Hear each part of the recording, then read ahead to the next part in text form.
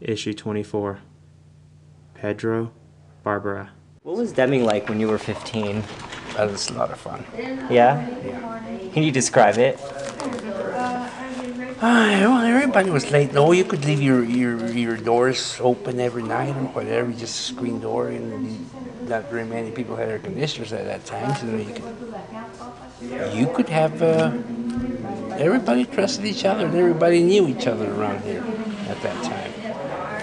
At that time, it was really nice.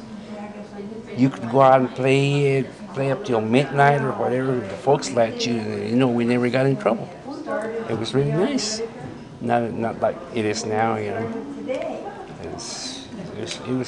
We had our little groups. We got together and we played, kick the can or hide and go seek or the whip or marbles or tops.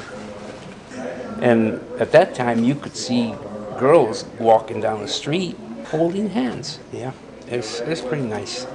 Yeah. Of course, all the area back here was not paved road or whatever, so.